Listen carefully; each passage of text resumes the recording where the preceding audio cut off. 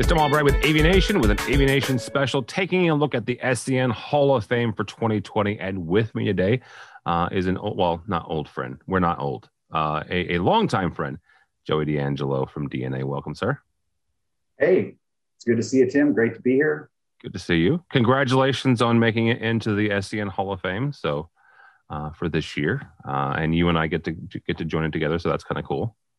Yeah, it's a tremendous honor. The group that's going into the Hall of Fame is just an amazing group of people, and we've all been chatting. And the thing that I keep saying is, it's an amazing group of people, but the AV industry as a whole is an amazing group of people, and we are all just very lucky to be a part of it.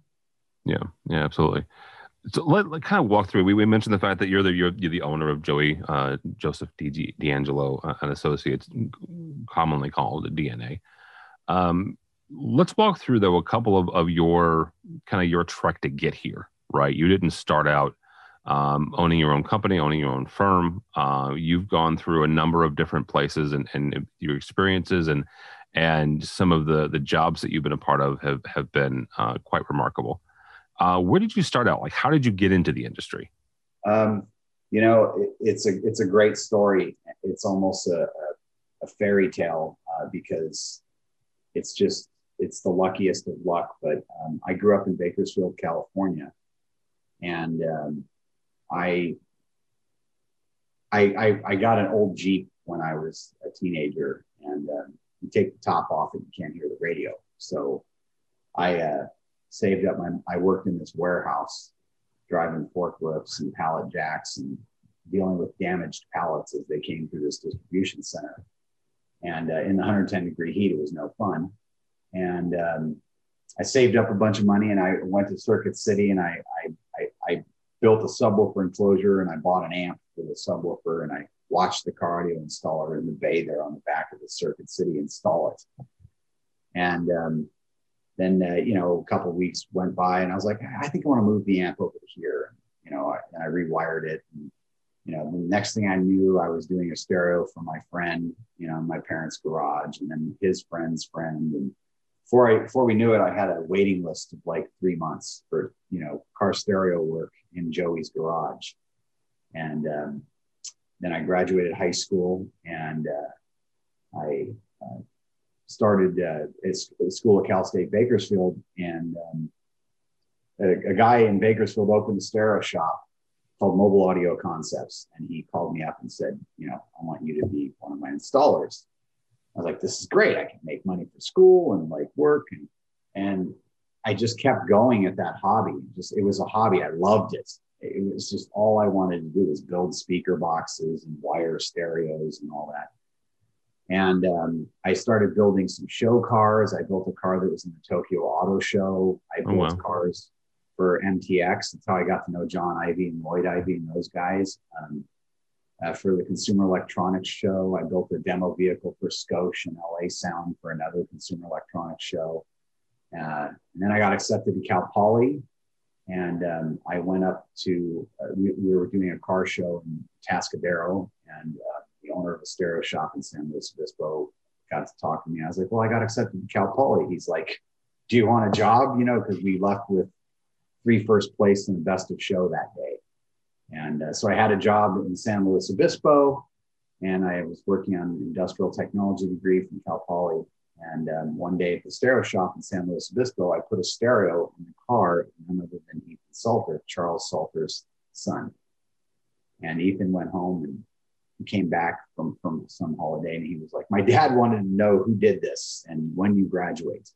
And right about then, I was an IASCA world champion, in the 1996 world champion. And I took like 15th out of 30, but I was like 22, had no money. It was all sponsored. MTX sponsored me. And when I got that, I said, okay, hobby complete, finishing degree. And I was going to interview with Salter on spring break that year and hopefully graduate. And I kid you not, I was walking out the door to go follow Ethan up to Lafayette in the East Bay to go interview with Salter in San Francisco. And my phone rang I had applied at Monster Cable, and the gentleman on the phone was like, we want a college degreed individual with an engineering background and a car audio background to manage the owner of the company's fleet of exotic vehicles. You'll get to drive them all over, keep them up to date with all the latest, greatest stuff, and blah, blah, blah. And I said, okay, I'll be in touch. And then I went up and interviewed at Salter, and I found out about AV consulting. And I was like, this is me. And I'd never been to a big city like that before. So I was just, they were like, this will be your office. I was like, I'm going to get an office. Like, it was just the okay, most. Pause. Hang on. So pause for a second here. Now you're what, 22, 23 years old? Yeah. I understand. Joey's roughly the same age I am, right? So this is 90s ish, right? Yeah. And you're in the middle of, so that you're going to be able to drive around the head of Monster, Mr. Lee's cars. And you're 20 something, and Monster Cable at that time, this is before Beats, this is before anything else like that, but they were still a pretty heavy hitter, especially in the world of consumer electronics. You took an office job over that. Understand what you're saying here. You took an office job over that. What was that decision like? It was hobby complete. I was like, okay, if I had to, like, installing car stereos in Bakersfield in 110-degree heat, we had an amazing shop and everything, but swamp coolers, and it was just, it's hard work, man. My back is messed up to this day. And, it was like, you do something until you feel like, you've satisfied that urge. And when I met Charlie, and I saw their offices and the projects they worked on, I mean, like, I walk into the lobby of Salter and there's a picture of Lucasfilm's technical building right there. Yeah. And I'm like, this is the next level. This is where I need to go to continue challenging myself. And San Francisco was amazing, for a 22, 23-year-old kid to just be able to move up there. And I mean, I'd never been in a big city like that before. I mean, San Francisco is not a big city, but it's got that big city vibe to it. And it was just tremendously exciting. So yeah, I loved it. And I graduated in June of 98 and started working there like 13 days later. They were really busy and needed help. And I had taken CAD classes in high school. I took all 4 years in high school. I took drafting.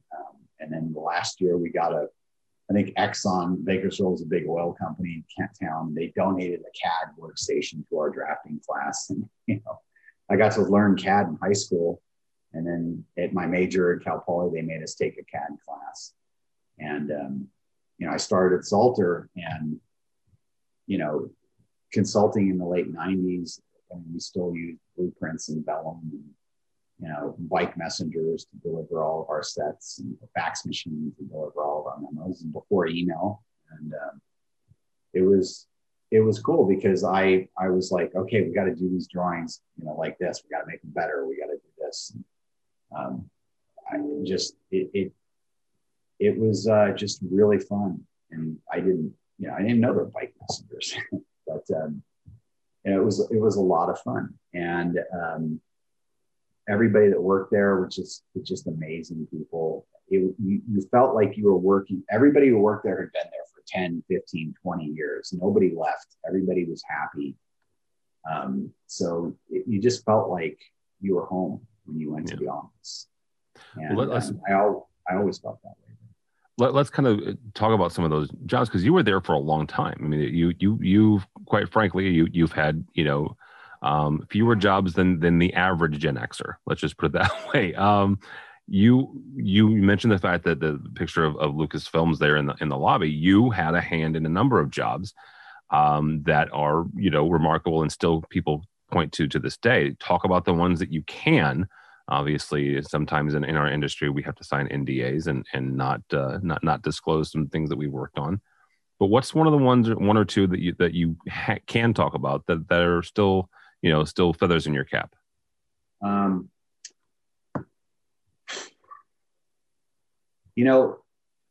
Everybody always talks about the Juniper Networks projects, and how we used SVSI and did that whole network AV thing. One of the first, the biggest SVSI deployments at the time. Yeah.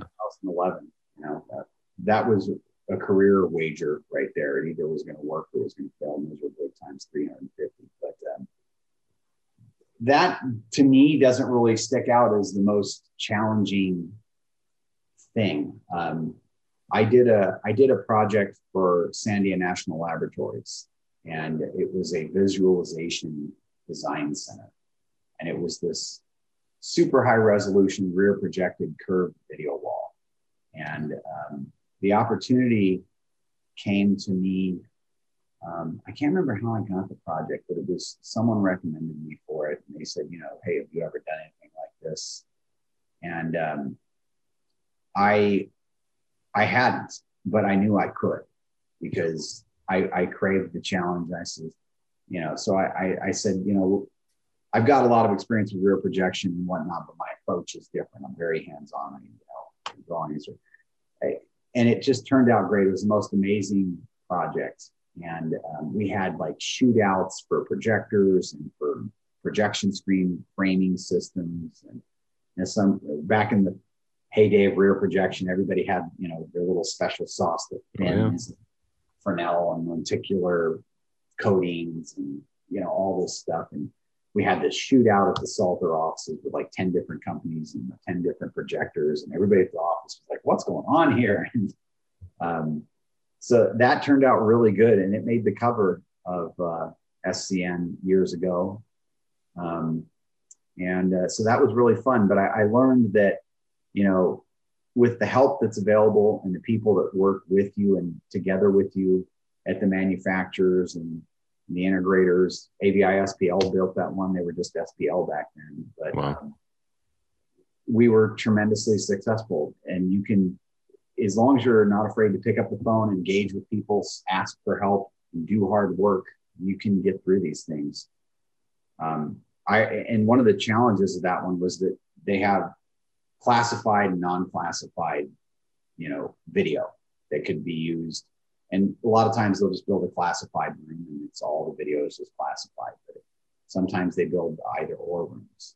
And if you have unclassified video cables, they had to be 6 inches away, or I can't remember what, 6 inches away from, you know, non-classified video. And they had to be separated. So we had this raised access floor and we had to design a tray system to keep all the classified and unclassified. And we're about 3/4 of the way done with that. And I figured out, wait a minute, these inputs at the table could be either or because they would connect either a classified laptop or an unclassified laptop. So then we had to have individual runs that were 6 inches away from every other run. And we were able to design all that in 3D under the raised access floor and bring it back to the rack rooms. But then we had to bring those cables up into the rack and connect to the matrix switcher, which was cleared for passing classified, unclassified, or either or. So we modeled the cables coming up out of the floor into the rack. And I mean, I have pictures and I still have the 3D drawing. AVI SPL built that rack exactly the way we modeled that rack. And, you know, fast forward to today, we have Revit families for cables, and we're doing drawings where we're modeling all the cabling. And we're, you know, I just did a big video wall, and there was 2,748 feet of Cat 6 that weighed a total of, you know, 732 pounds or something like that. And it was right on our drawings. And the structural engineer was like, "Are you kidding me?" And I mean, so we're for me, it's always been about the drawings. And that's been the challenge in the consulting world. You can do really good drawings and spend a lot of time doing drawings and marking up drawings. Or you can spend a lot of time going to meetings and doing this. And so striking a balance and using modern technology to provide better documentation is my thing. And, you know, we could dedicate a whole show to that. But I don't know. Absolutely. We can. And I want to kind of get into it because... Well, and you made the transition from Salter. You had a stint at QSC, and then you started DNA, right? And I don't want to gloss over that transition, but one of the things that in knowing you and watching your work, you and I chatted, oh good Lord, right as the lockdowns happened, right? I think it was right around March or April, you were already doing remote kind of punch lists through with robots and or a one single technician on site, but you were able to look at your drawings and compare what you were seeing in the real world remotely through Zoom and through some other video conferencing. Talk about that necessity and how your drawings and how you're able to create the documentation that allows that to happen, because without that you'd be flipping through and looking at 4 or 5 different revisions of something with handwritten notes while somebody's remotely walking you through a job site. Yeah. Well, we so we have a software platform that we developed in-house that's based on Unity. And I don't know if you've heard of Unity for construction or whatnot, but Unity is where we're going after Revit. Revit is very expensive, very hard to use, very hard to learn, and it's not getting any easier. And there's a growing movement in the AEC community, the architectural engineering construction community, to get away from that. And Unity is the platform that I understand is what they make video game worlds out of. Think about it. It's graphics, it's high res, really fast. I mean, it takes me 15, 25 seconds to open up a drawing in Revit. If I'm working on a 997 room project, which we are right now, just opening 997 sheets, because we do a sheet for every room, is insane. So we've drank that Kool-Aid, and as a first step, we still have to work in Revit because all of our clients work in Revit. But we built this program, and you create projects, you create rooms in the projects, and you add devices to the project. And our Revit drafters, they're all based offshore in Cairo, and we incidentally pay them the same as our Revit drafters here in the States. They love it, and they're the best. Sure. They're the best. It's incredible. But that platform tells them, hey, you need to make a Revit family for this. But when you add a device to a system that doesn't exist in our inventory, you have to add in all the data for it. Heat load, weight, dealer price, street price, MSRP. Oh, wow. So the cut sheet, blah, blah, blah. So they have all the information to make the Revit families. And then they have a list of everything that goes in each room, and that's what it goes on each sheet. And then the program does a bunch of stuff. And I don't want to divulge secrets, but it automates about 90% of the work that a consultant has to do. And it creates the drawing sheets for our Revit drafters. It places all the families into the sheets. They need to place the families where they belong in the room. Then we have a markup tool, and it's really great. But we have all the data for everything. And it also creates a scripted punch list for us automatically. And there is no hiding from installation errors, because the data is producing a scripted punch list, and it all gets tested. So we can, if the room is ready to be commissioned, then presumably you could zoom into a room or dial into a room, or whatever software codec of the month you're using. Yeah. You can ping things, and you can work your way through a punch list remotely, or you can have it demonstrated to you. So that's something we've been doing. But we're part of the construction industry, so we're an essential group of workers, so we can still go on site. And all the construction sites and that in the construction industry as a whole have been very diligent about COVID procedures and testing and all that. So we still get out on job sites a lot. But the meat and potatoes of commissioning remotely is there for us. There's a lot of stuff going on in our company. Well, and you've used, kind of, you mentioned the fact that your kind of your leading edge on stuff is the documentation, has been your entire career. You use that and kind of put that into, the foundation of DNA, and that's proving, some pretty significant fruits, because you guys are able to do and develop your own, your own processes and your own software that helps you do your job, but in the end of the day also helps serve your client a little bit, we hopefully better than, Yeah, we have to do the software thing, because if we don't, we'll go broke. I mean, if you saw our drawings, everything was dimensioned, everything is keynoted. There's cut sheets to everything. The schematic, the functional diagrams are as close to an as-built level of documentation as we can get them. It's over the top. That's our thing. And if we want to make a profit, we have to automate as much as we can. And we're blessed to have some really smart people, one of which should get into the Hall of Fame next year. And he's in my Hall of Fame, that's for sure. But there we go. You know, right, so yeah. So as we kind of wrap this up, and I mentioned the fact that you and I are roughly the same age. There is a gentleman who is younger than us getting in this year, Jeremy Caldera, and we'll talk to him at another later date. He'll get his own show, so I don't want to spend too much time on this. But you look at it kind of, you know, where folks like you and I sit, and we're kind of in the middle of our careers, right? I mean, I'm not saying that we have as much time behind us as in front of us, but there's a good there's some truth to that, right? So let's sit back for a second, right? Sit back and enjoy, you know, not just this, but enjoy kind of where you're at. But look back at you know, roughly 20 some odd years, but, you know, look ahead. And I'm not going to ask you to look ahead 20 years because that's just silly. But look ahead a year and a half, 2 years, because as we're recording this, we're still in the middle of COVID. Joey's in California. I'm in Southwest Illinois, just outside of St. Louis. We're getting ready to go on lockdown again for probably 4 to 5 weeks. Oregon's going on lockdown. This state's going on lockdown. California's got its own issues. So I think that looking ahead farther than maybe a year and a half is a little foolish. But look ahead a year. Right? Where does the industry, how does the industry get through this current, you know, challenge is what it is. And then what do we look like on the other side of it? You know, I've not for 1 second felt like we wouldn't get through this at all. We've gotten busier because of it. We're blessed.